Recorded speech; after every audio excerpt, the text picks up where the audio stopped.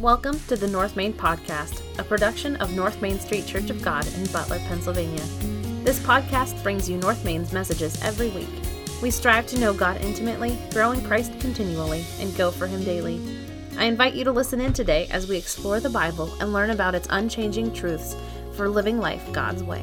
Let's listen in to this week's message. If you're just joining us for the first time today, again, I'm Pastor Brandon, one of the pastors on staff here at North Main Street Church of God. So welcome. We're super glad you're here. If you're joining us for the first time, like I said, we've also been going through a series this month entitled Parting Peace. And so our theme for this year has been on this idea, or as we would call it, a fruit of the Spirit called peace.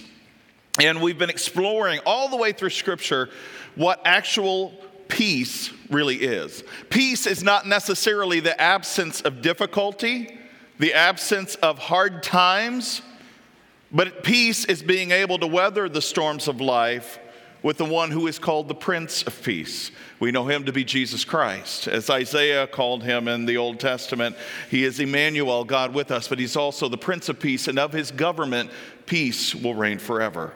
And so we've been talking about that this whole year, but this month we've been talking about this parting peace. We've been looking at the letters of Paul in the New Testament, and we will next week be looking at one of the letters of Peter, and it's the closing words of those letters which stand out. The question I gave you at the first sermon of this month was, what are the last words you say to somebody before you part ways? Are they always good? Are they always words of peace or words of love? What would you do if you knew that that was the last time you would see that person? What words would you say to them? So Paul is now addressing these many different churches in the New Testament in the first century, where he's established a presence of the gospel of Christ in many different cities across the Mediterranean coastal lines of Greece and Turkey and several different locations where he has traveled. And guess what? Those churches have problems. Yes, 2,000 years ago, when the church initially started under the headship of Christ and through God's apostles and disciples who established these churches with the gospel of Christ, they had problems. In the church at Thessalonians, which we're going to be looking at today, 1 Thessalonians chapter 5, we're going to see a church that struggled with the concept of holiness or living a holy life. But we're also going to see a church who struggled to truly do what they felt called to do by God through Christ Jesus, to do the right things. The problem is, most often what happens in churches, especially in the churches in the early context of Roman culture and in Greece where these churches were being planted that we're talking about today, you'll find that they allowed the culture to creep into the church, the Greco-Roman culture.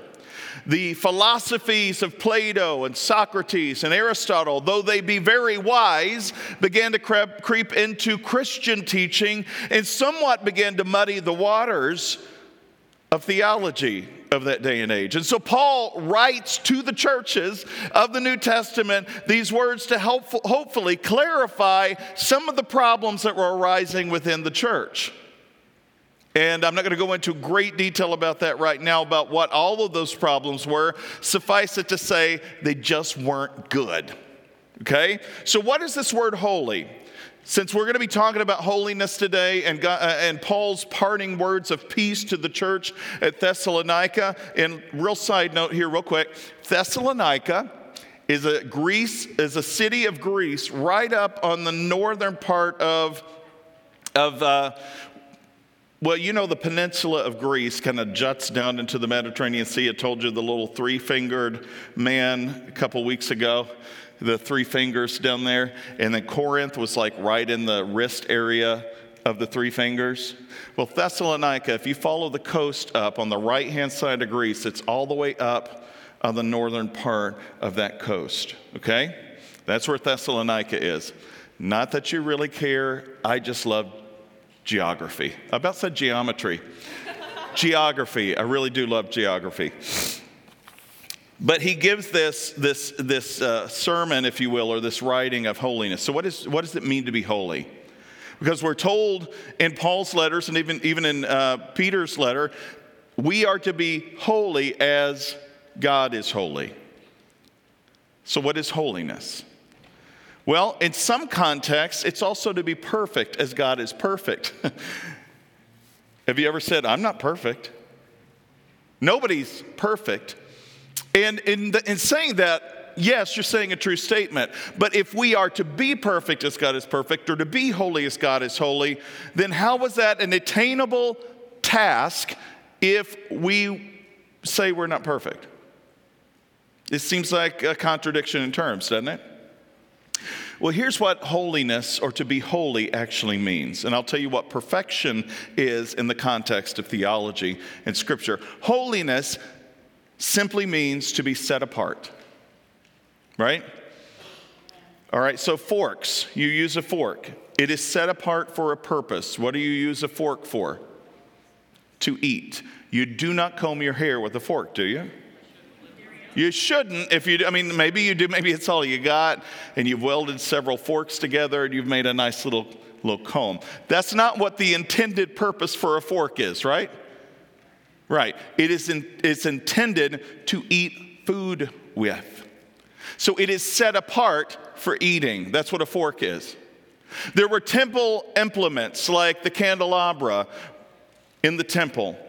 There was a table of offerings for showbread in the temple at that day and age when Jesus was still on earth and prior to that.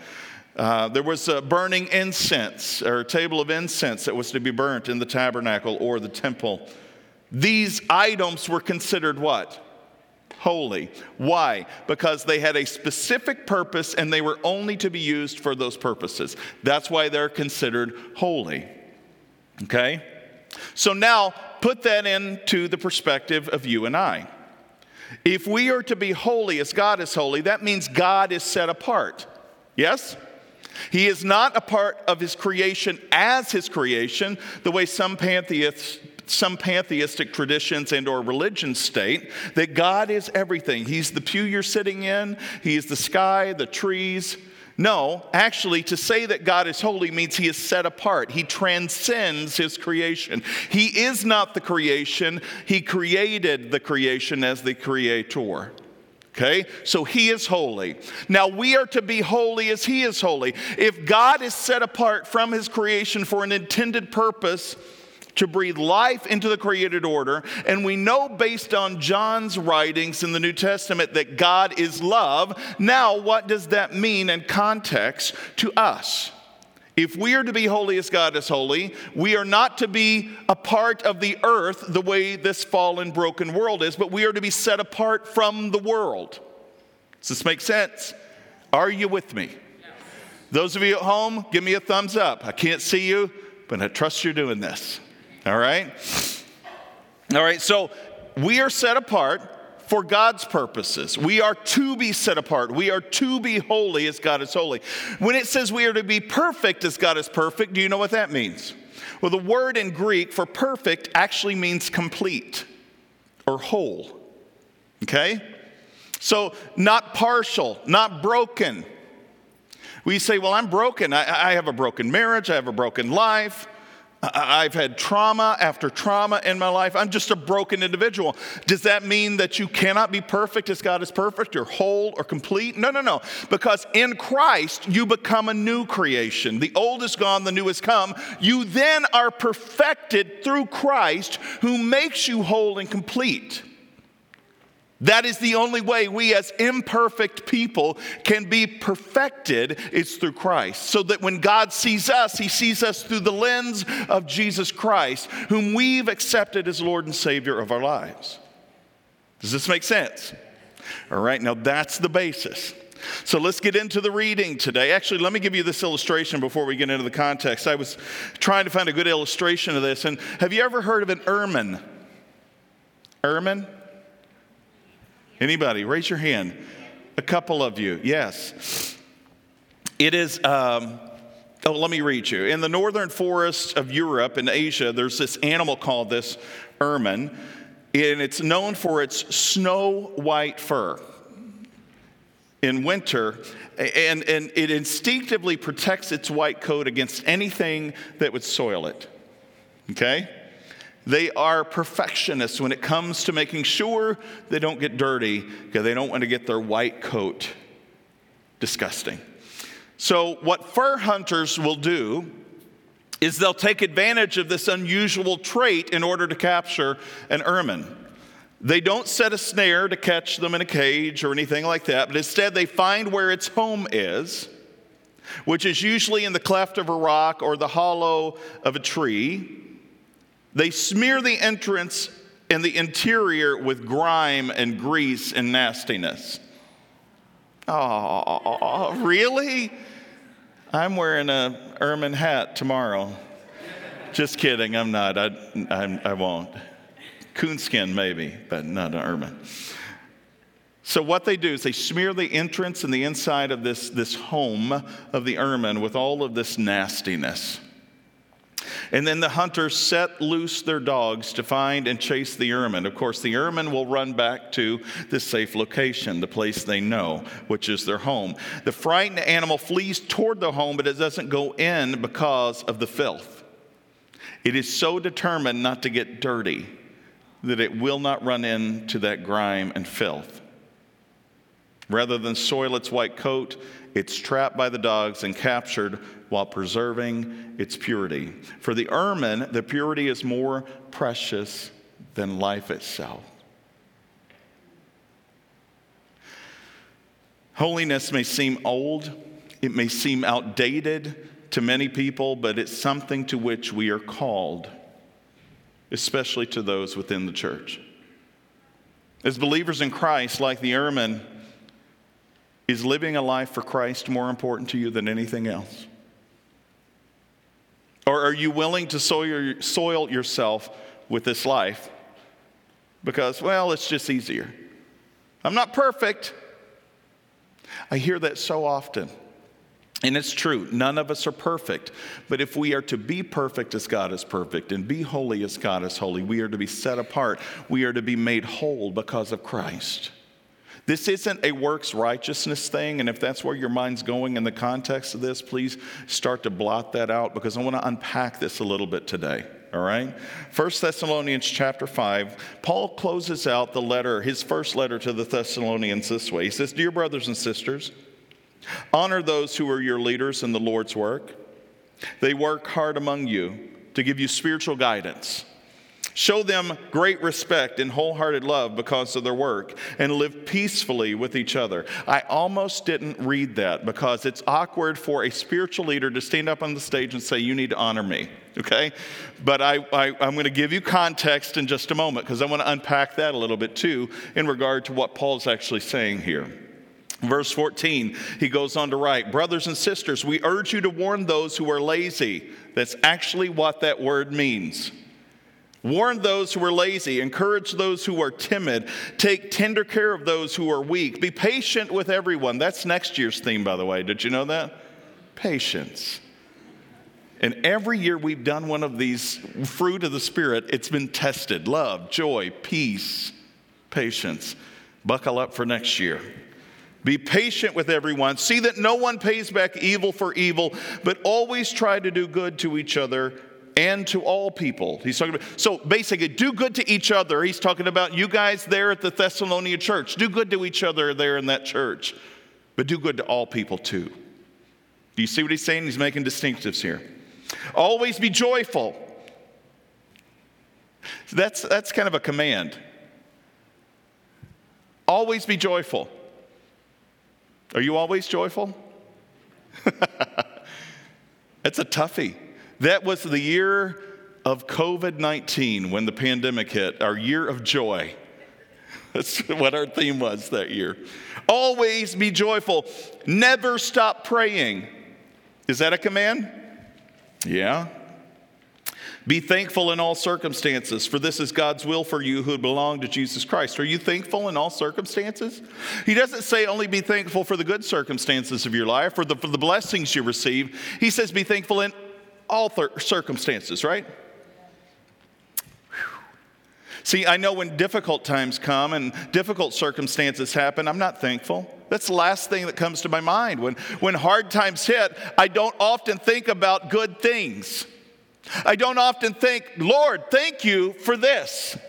And if I do, it's usually in a sarcastic tone. Oh, well, thanks a lot, God. But that's not what he's talking about. He's being grateful in all circumstances. Be thankful in all circumstances. For this is God's will for you who belong to Jesus Christ. Do not stifle the Holy Spirit. In some versions it says quench, as if taking a bucket of water and throwing it on a fire. Because oftentimes the Holy Spirit is attributed to fire, represented by fire. So what Paul is saying, don't take a bucket of water and throw it on the Holy Spirit. How would we do that? By living in ways that are unholy. By treating each other in ways that God wouldn't even treat us. By thinking of things that should not be in our thought processes. Stay away from every kind of evil. Don't scoff at prophecies, but test everything that is said. Hold on to what is good and stay away from every kind of evil. Don't scoff at prophecies. Prophecies come from prophets. Prophets are those who speak or who are the mouthpiece of God. They have been through the Old Testament, and yes, there are prophets in the New Testament as well. And they are the ones who stand and speak on behalf of God. But not everyone who stands and speaks for God truly does speak for God. It's only those who are called to speak for God who are prophets. Do you understand this? In an official capacity of prophethood. But he's saying don't scoff at prophecies, but test them. How do we test prophecies? There's a couple different ways. If the prophecy comes true, then usually the person is telling the truth, right? And they're trustworthy. But another way to test whether or not a prophecy is accurate is also search Scripture. If the prophecy a person is speaking contradicts God's word, then guess what? They're not a prophet of God. They could be a prophet of someone else. Maybe if not their own self-interest, something even more evil. Now may the God of peace, he goes on to write, make you holy in every way, and may your whole spirit and soul and body be kept blameless until your Lord Jesus Christ comes again. This is another word for blameless that we use in some of the older versions of Scripture, like the King James. It says, be sanctified. And we'll talk about that in just a moment. Be kept blameless. May your whole soul and body and spirit be kept blameless until the Lord Jesus Christ comes again. God will make this happen, for he who calls you is faithful. And then he goes on to some final things. He says, dear brothers and sisters, pray for us. Greet all the brothers and sisters with a sacred kiss. There's another holy kiss passage. You remember that first one? Right? In the days of COVID, holy kisses are not a good thing, right? That's what it says. But it's just like a handshake or a formal greeting is what he's saying. And it's in context to this, it's when I preached on this two weeks ago in the church at Corinth, they had a lot of infighting in the church. And so when Paul says greet each other with a sacred kiss or a holy kiss, it's hard to greet somebody with a holy kiss, like kiss on the cheeks or the forehead, if you're really angry at them. Right? And he's saying, break down the barriers. Show gentle kindness and affection to one another. Okay? And he goes on to verse 27. I command you in the name of the Lord to read this letter to all the brothers and sisters. May the grace of our Lord Jesus Christ be with you. So what's the takeaway? Here's the key point really quickly this morning. It's this. Living a holy life is an indicator that the God of peace has your heart. Living a holy life is an indicator that the God of peace has your heart. Okay? And how does this work? Let's break this down a little bit further. The first point is this: honor those who lead in the Lord's work. I came across John Stott. He's a really famous author and pastor, really known for his gift of communication or preaching. So John Stott writes this quote from one of his books that I think encapsulates this better than I could probably articulate it for you today. And it's really lengthy. I normally don't put really, really long quotes and things, but I want you to hang in there with me. I want you to listen to what he says. He says, historically speaking, the Church of Jesus Christ has oscillated unsteadily between the equally unbiblical extremes of clericalism and anti-clericalism. What does that mean? All right, when we say somebody is a cleric, they are an esteemed person who leads a congregation. It could be a priest, a pastor, a preacher, somebody who vocationally does this for a living. So that is clericalism. And when clericalism is taken to an extreme, it means that they are the only ones that are allowed at all to do any ministry. And you must follow them completely. You basically have to submit everything you are to them. That's clericalism. Anti-clericalism is where everybody says, pastors, I don't think the church should pay anybody to do anything. And so pastors, priests, and so let's just all be the church and do what the church should do. We don't need evangelists, pastors, apostles, prophets, teachers. We've got this covered. So those are one of two extremes. And John Stott, and I would agree with him, says these are unbiblical extremes. Listen to what he says. Clericalism is a situation in which clergy keep the reins of power in their own hands. They monopolize all pastoral leadership and ministry, and having been put on a pedestal, they receive an exaggerated deference, while the so-called laity are well and truly set upon. Have you ever sat under a pastor or a priest like that? Then able men and women are allowed no space in which to develop their God-given gifts or exercise them in appropriate ministries. On the contrary, the only contributions from them which are welcomed are their presence on Sundays to occupy otherwise empty pews and some administrative and practical assistance along with their tithe money. This is very sad. It is horrible, but I have seen situations and ministries where there is a heavy-handed clergy mentality, and you just need to be faithful in giving your money to the church. Make sure you show up on Sundays or we'll hunt you down, right? Have you seen that kind of abusive situation? Where there is no empowerment of the body of Christ. There's no equipping of the body of Christ to see how God has uniquely created them to do what they were uniquely created to do in God's kingdom. Clericalism is damaging. But he goes on to say at the extreme opposite end, there's this overreaction called anti-clericalism. This sometimes begins with the recovery of Paul's model of the body of Christ, in which every member of the local church, like every member of the human body, is a particular distinctive function. It starts off good, with good motives and premises. Some Christians, however, overpress the analogy, and they deduce from it that clergy in any shape or form are redundant. The church is better off without them, they cry. Let's found a society for the abolition of clergy.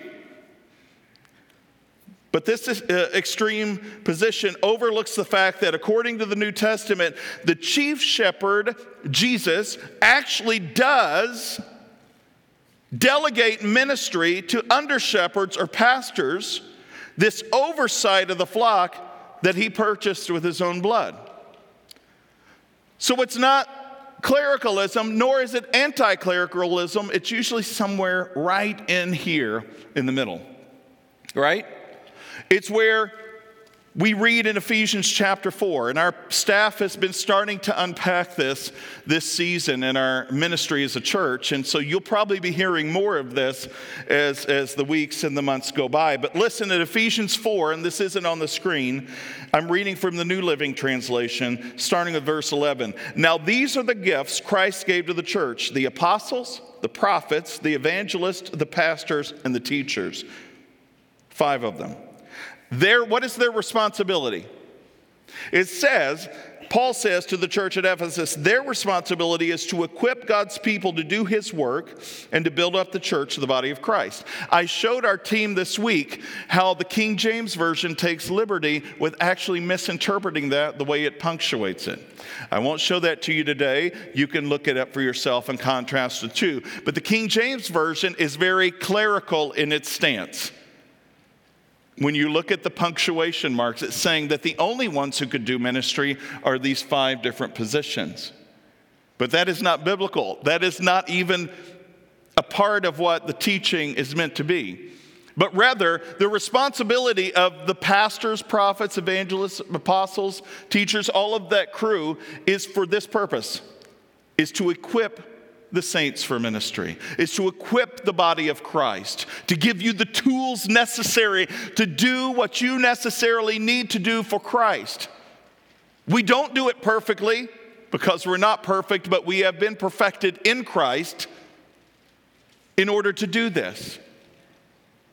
The problem is when you put too much faith in people rather than in Christ, right? I see pastors fall like dead flies in our country right now. Some of the most famous people who we've revered and put on pedestals. It's a heart-wrenching reality, isn't it? Yes, we need good men and women to stand in the gaps. But when truth really reveals itself, we need Christ more than we need anything else. See, the over-shepherd, the good shepherd, Jesus Christ, is the one who empowers, who gives of himself for others. See, this is what Jesus did with his disciples. He breathed on them. He gave them of something of himself. And he says, it's your turn. I've given you everything I can. I've given you my life. Now I want you to go make disciples of all people, baptizing them in the name of the Father, Son, and Holy Spirit, and teach them to obey everything I've commanded you. And remember, I'm not expecting you to do this alone. I'm with you to the end of the age. This is what God has empowered and equipped us for. And yes, there are some of us who have a specific calling to lead large groups like this. We don't take that lightly, or at least I know I don't. I know I will stand in judgment someday in front of the Lord. And I'll either hear him say, well done, good and faithful servant, or get away from me, I never knew you. And I'm working toward the former. Come in, receive the reward prepared for you. I don't want to be a stumbling block. But I also don't want to shy away from my responsibility as a spiritual leader. It's why the messages I preach aren't always nice to hear, because the Word of God isn't always easy to digest. But it's necessary because it's good. So he says, listen, their responsibility is to build up the body of Christ, to equip God's people to do his good work. This will continue. Now I want you to hear this. This will continue until we come to such unity in our faith and knowledge of God's Son that we will be mature in the Lord, measuring up to the full and complete standard of Christ. Has the church ever reached that point yet? You could say, well, that's showing really bad on your job. Your job responsibility is to equip us and build us up. You're not doing a great job, and it doesn't seem like any other spiritual leader has in times past. You guys need to get out, and that's anti-clericalism creeping in, right? But God still has a purpose for his church and for his spiritual leaders. He goes on in verse 14, then we will no longer be like immature children. We won't be tossed and blown about by every wind of new teaching. We will not be influenced when people try to trick us with lies so clever that they sound like the truth. Have you ever been on the news? And it seems like there's so much information out there, but you're not sure what to believe because it all sounds pretty darn convincing. Yeah? I'm not saying be anti-news. I'm not saying don't do your own research, but let the basis and foundation for all of your research be the truth of God's word first. Now that may sound trite, it may sound too simplistic, but if you know the truth that can truly set you free spiritually, do you not think that has an impact on the physical realm of your life as well? Yes, can we agree with that? Okay, so now when I'm reading, I may not have all the medical knowledge to be able to know what's right and what's wrong. I may not be able to have all of the historical knowledge of a situation or a fact, but if I've got God's truth first and foremost in my life as a solid foundation, then I believe the Holy Spirit can guide and direct me in wisdom to the right answer at the right time. Yes? So, that being the truth, instead of seeking everywhere else, let's get back to the Word. Amen. Let's get back to our spiritual leaders. And yes, do you know what he says there? Test them. He says, don't scoff at them, but test what they're telling you. I tell you this all the time. Don't take my word for it. Dig in and find it out for yourselves. At least at this time period in American history, you still have the freedom to own a Bible. Any version of your choice. Take it off the shelf, dig into it. Look at what we're telling you from this platform and say, you know what? I either agree with that or I don't, and let's have a dialogue. Let's unpack this together. Because see, there's something about iron sharpening iron. Right? It's not comfortable. Have you ever seen a blacksmith taking these different, if they're making a sword or different things like that, they sharpen them. And what are these sparks that fly off of that? Little flecks of heated, intense metal. See, that's what happens when we work together, not fight against each other, but truly, in peaceful ways, challenge one another. Tell me what you mean by what you say when you said this. Unpack with me the truth of God's word here so that I can know it better, because I don't know that I agree with you. This is where the sparks may fly, but they should sharpen rather than dull. Okay? And we talked about this, we went through the Bait of Satan series and we talked about offense. The problem, I think, is we become so soft that when sparks fly, we like to run from the heat. But it's in the blazing furnace that we're purified. It's not comfortable to be sharpened, but it's necessary. Because if you're not sharpened, the rest of the world will take advantage of that. The enemy will take advantage of that. He will seek to devour you with this high-sounding nonsense and empty philosophies of this world that come from them rather than from Christ. We're living in days where it's more imperative than ever to not stand and be violent, but to stand and show ourselves approved. We are in times of testing in our nation, in the church, in our culture. And I'm afraid that when the fire comes, what's left will not be much. Because we built straw houses rather than a firm foundation. Just stay away from every kind of evil. Well, Brandon, what truly is evil? I get in these debates with people all the time. Was it really wrong to do this? Is it really a bad thing if is it okay? Surely it's okay if I just live with my girlfriend or boyfriend, right? We're just trying this. There's nothing, everybody else is doing it, right? It's okay. What's so wrong if I do this thing and it's just, and that sounds funny. I told you, holiness sounds old and outdated in a culture like ours. To not tote the line of the LGBTQ agenda is now considered outdated. To hold a traditional view of family and marriage is actually considered hate speech nowadays. And listen, I'm not going to get up on this high horse and condemn everybody else to hell. But I'm going to tell you the truth as best I know it based on God's word. And we are to love people into God's kingdom, not beat them to death with the Bible.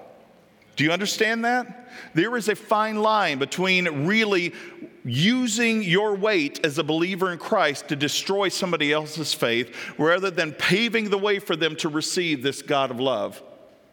And yes, he is a God of love, but he is a God of awesome might and power who has the right to judge all people at all times, including me. I will stand before him just like anybody else will.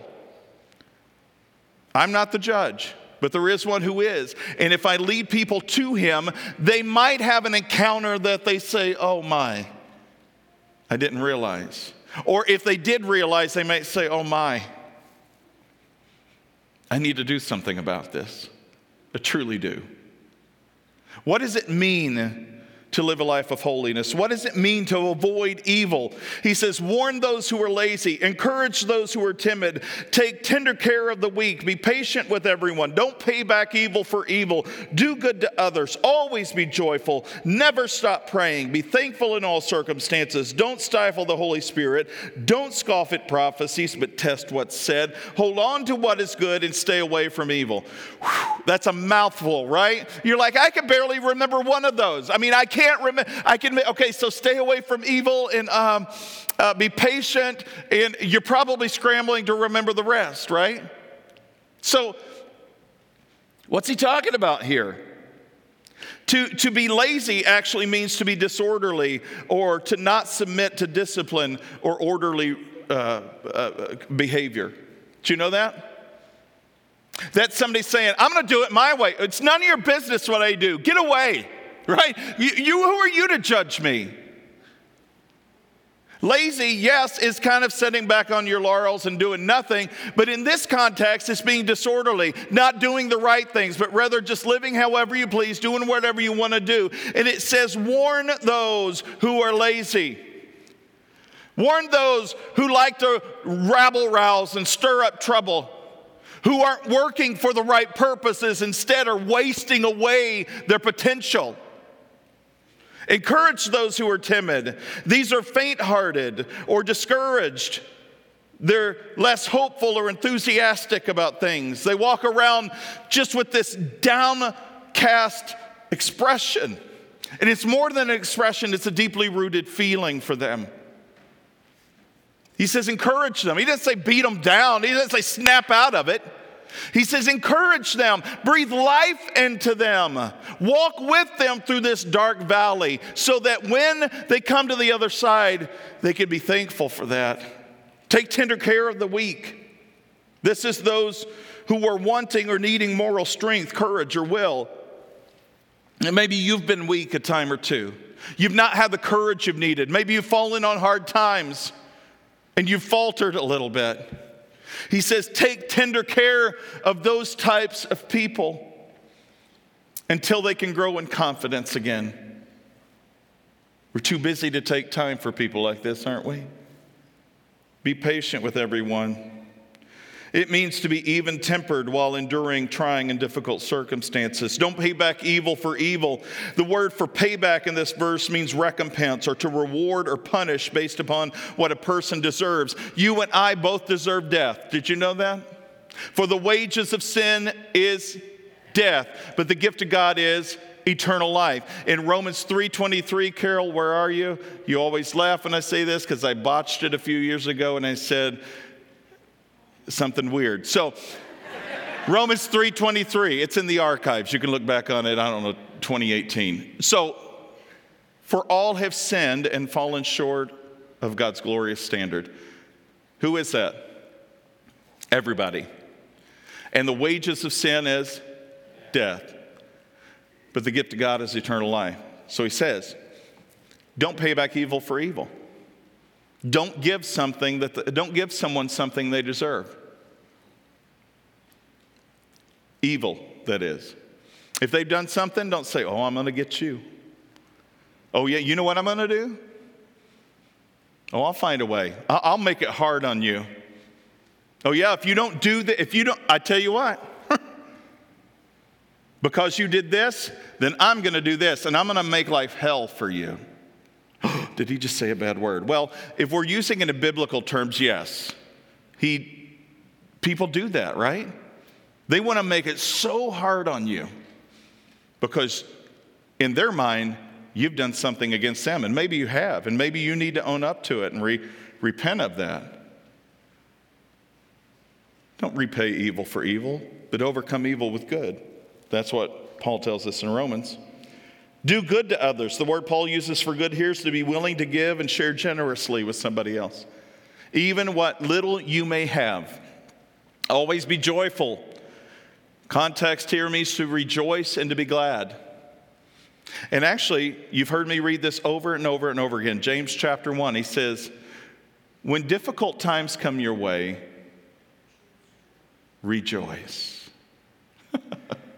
Why? Because when difficult times happen and you prove yourself through perseverance, that comes into perfection through a maturity in faith that is able to stand the test of time. Never stop praying. Never stop actually means to be constant or unceasing. And I've thought about this in the past. And what does it mean to never stop praying? Because our traditional stance of prayer is to clasp the hands, to close the eyes. You couldn't drive well like that unless you have a Tesla that has automatic driving, and very few people have those, and it's still not really tested technology yet. You can't do that when you're cooking, right? We weren't called to be in constant prayer like this. But what does it mean to be in unceasing prayer? Talking to God, communication with God. I liken it to being with my wife. We don't always talk, but our presence together is still communication. Do you understand that? My cognizance and awareness of her wherever we are is a constant connection. That's what this is. Yes, sometimes when I pray, I use words, but not all the time. Because often I'm trying to tune my ear to listen, because prayer is two-way conversation. It's not just me picking up the phone saying, Lord, make sure my day is good, bless my food, take care of my kids, help this person that's sick in the hospital. Oh, and by the way, thanks a lot, I love you, click. Right? That is not great communication. Great communication is talking, but also listening. And so being unceasing prayer means sometimes to shut your mouth and to tune your ear. You've heard you got two of these and one of these. You should be listening twice as much as you speak. That is more important than anything else in our relationship with God. There you go. Be thankful in all circumstances. The word Paul uses for thankful means to be impressed with a feeling of gratitude for kindness received and be ready and willing to acknowledge it. One of the things I'm struggling with my youngest daughter, whose name will be unmentioned in this arena, because some of you may not know her, and that's okay, Raylan. So one of the things I'm struggling with these days with our little preteen is gratefulness. We do a lot of things for our kids, and some of you know who have kids. You do a lot of things for your kids that they just take for granted, right? You put food on the table, you provide a bed, you provide heat and air conditioning for the house. You go above and beyond, even just giving the bare necessities. We've even said, I'm only required to give you a bed and food, nothing else. When times get really rough with our kids. But my littlest one right now is going through this stage where she's complaining about everything. And I'm like, if I go to McDonald's to get her a little treat. It's not good enough because it wasn't the right thing, or it wasn't the right flavor, or it wasn't the right pair of shoes, or it wasn't this and it wasn't that, and I could feel my ungratefulness rising up inside. And I say, can't you just be grateful for once? Realizing how ungrateful I am when I'm trying to talk to my little one about being grateful. Not the best parenting advice to give you today. But Paul says to be thankful in all circumstances. We don't deserve anything. What do we deserve? The wages of sin is death. But the gift of God is eternal life. We don't deserve that. But God in his goodness and love and mercy and forgiveness and gentleness and grace says, I'm going to come out of heaven, step into time, and I'm going to take on their sin. I'm going to become sin for them so that they don't have to incur the punishment. But there's one thing I can't do. I can't make them accept it. I can offer it. I can deal with the problem of sin and death once and for all. But there's still a choice they have to make on my behalf, and they have to step into that. We call that faith and belief. That's what pleases God, as the author of Hebrews tells us. We cannot please God without faith. And so when we step into that, then we become complete. We become whole and holy. We become set apart. And if nothing else in life is going right, we still have something to be thankful for. Even if I lose my job, I can thank God that I still have life. And I know He's going to see me through somehow. I don't know how. And I may be questioning God. I may be writing Him a nice little letter of frustration. In my prayer time, I may be questioning Him over and over and over again. But God, I still trust You. I'm still thankful that You've given me life. When a terminal cancer or terminal illness becomes the reality, or when some impending death happens and I know that there's an end, and I can still be thankful because of the years I've previously had. I can still be thankful that God loves me. I can still be thankful for so much.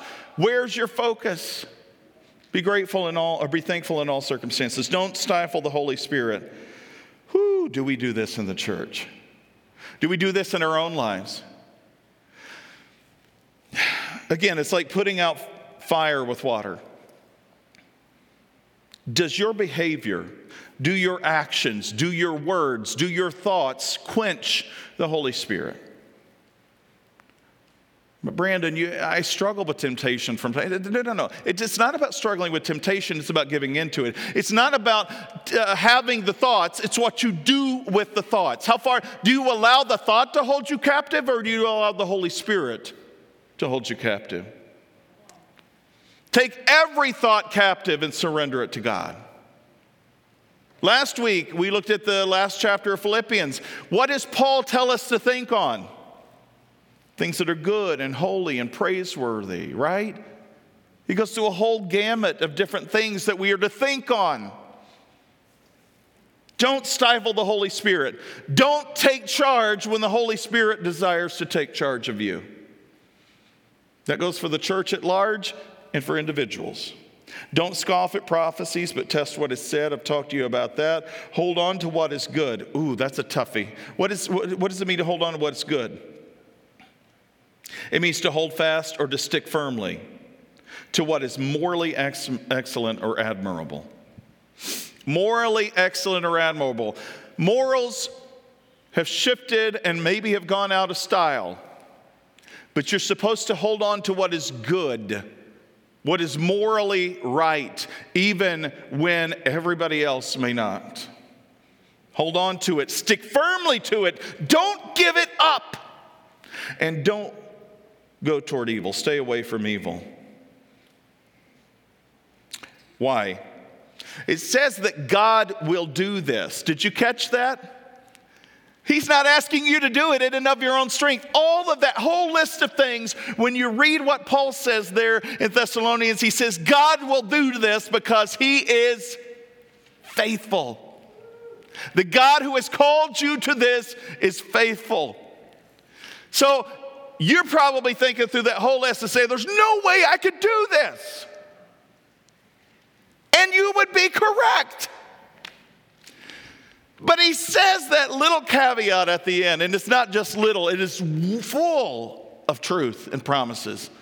See, the Lord will do this because He is faithful. He's not saying you can do it without Him. He's saying because of your belief in Him and your surrendered life to Jesus Christ, the Lord will accomplish this through you, through the power of His Holy Spirit, because He is faithful. That's a part of the promise of God. N.T. Wright, one of my favorite authors, he expresses this in one of his commentaries. He says, the God of peace is the one who will make His people holy, so that they will be blameless at the coming of Jesus. He's talking about the second coming.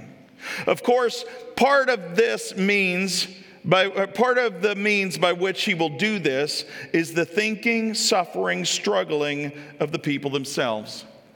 We don't like that aspect of faith. Because when we are tested in any of those ways that I just mentioned, it's painful at times, isn't it? Sometimes we're alone in the process. We feel like nobody else understands. But God's with us. He will accomplish this through us. Let me close with this as our worship team comes forward. Author and theologian Bruce Barton puts it this way: as God takes up residence within a believer, he begins the process of sanctification, or helping someone to be made holy.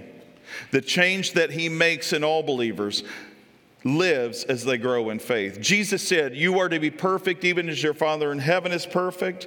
Believers are to be sanctified or set apart by the work of Christ. It is initiated by God's Spirit when they believe. It is a process whereby believers dedicate themselves to proper living. While perfection will not occur until believers are in heaven, sanctification is the process of moving toward the goal of moving toward Christ likeness. I remember sitting in front, you may have heard me say this. I was ordained in 2003 into the Church of God as an official pastor after I went through the gauntlet and the gamut of questioning, which is good. Every pastor should have to go through that. It's exciting and fun and jovial. But nevertheless, I remember sitting through my final ordination meeting in front of the whole committee, having to defend my doctrinal statement, and there was a section on sanctification. I'm not going to get into the great, deep conflict that we had on that, or as a movement of the Church of God that we've kind of struggled with internally. But I said sanctification in my statement of faith, in my doctrinal statement, is a process of being made holy by God through Christ as a new creation till the time when God consummates that, when I see him face to face. There are traditions that believe sanctification is a second work like salvation is. You may be in this arena feeling or talking or believing that. But I remember that process. I know that sin is a reality in this world.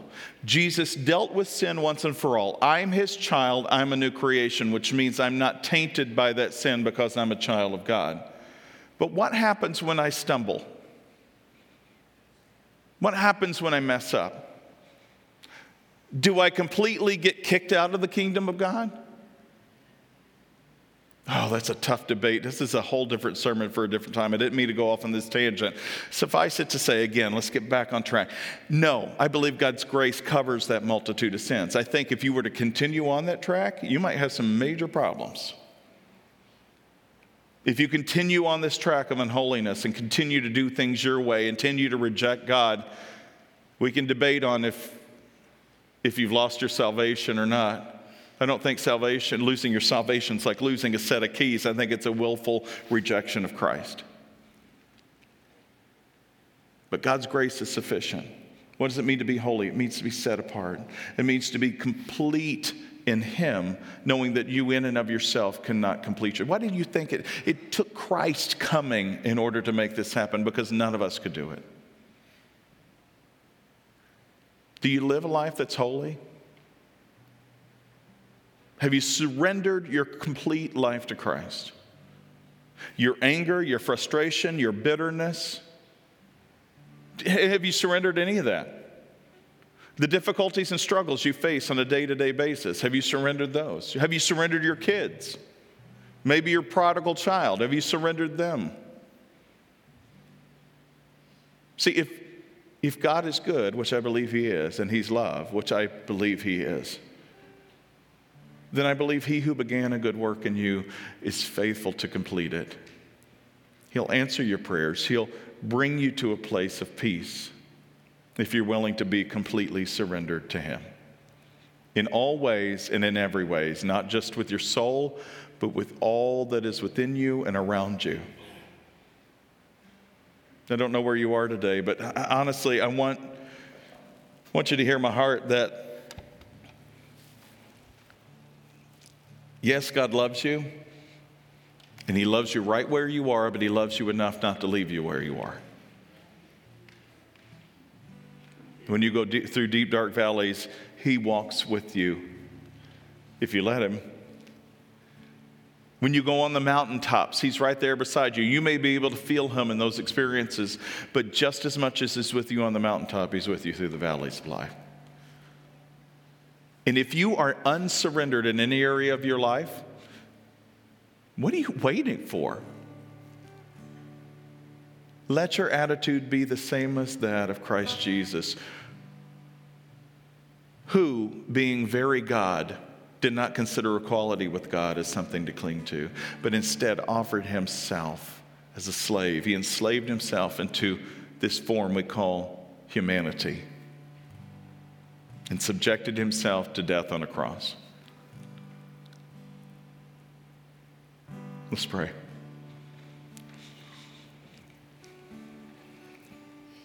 Father,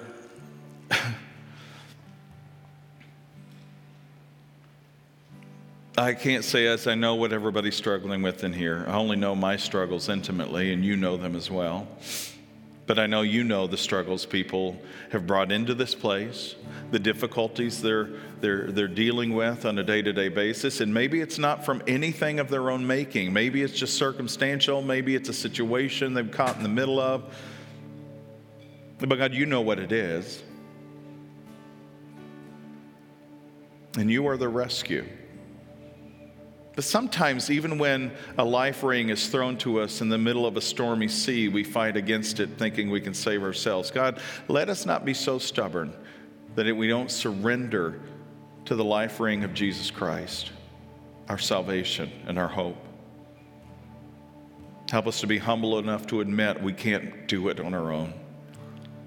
That this life of holiness is not something that we can accomplish on our own, but can only be accomplished with you in our lives, as you make us holy and perfect.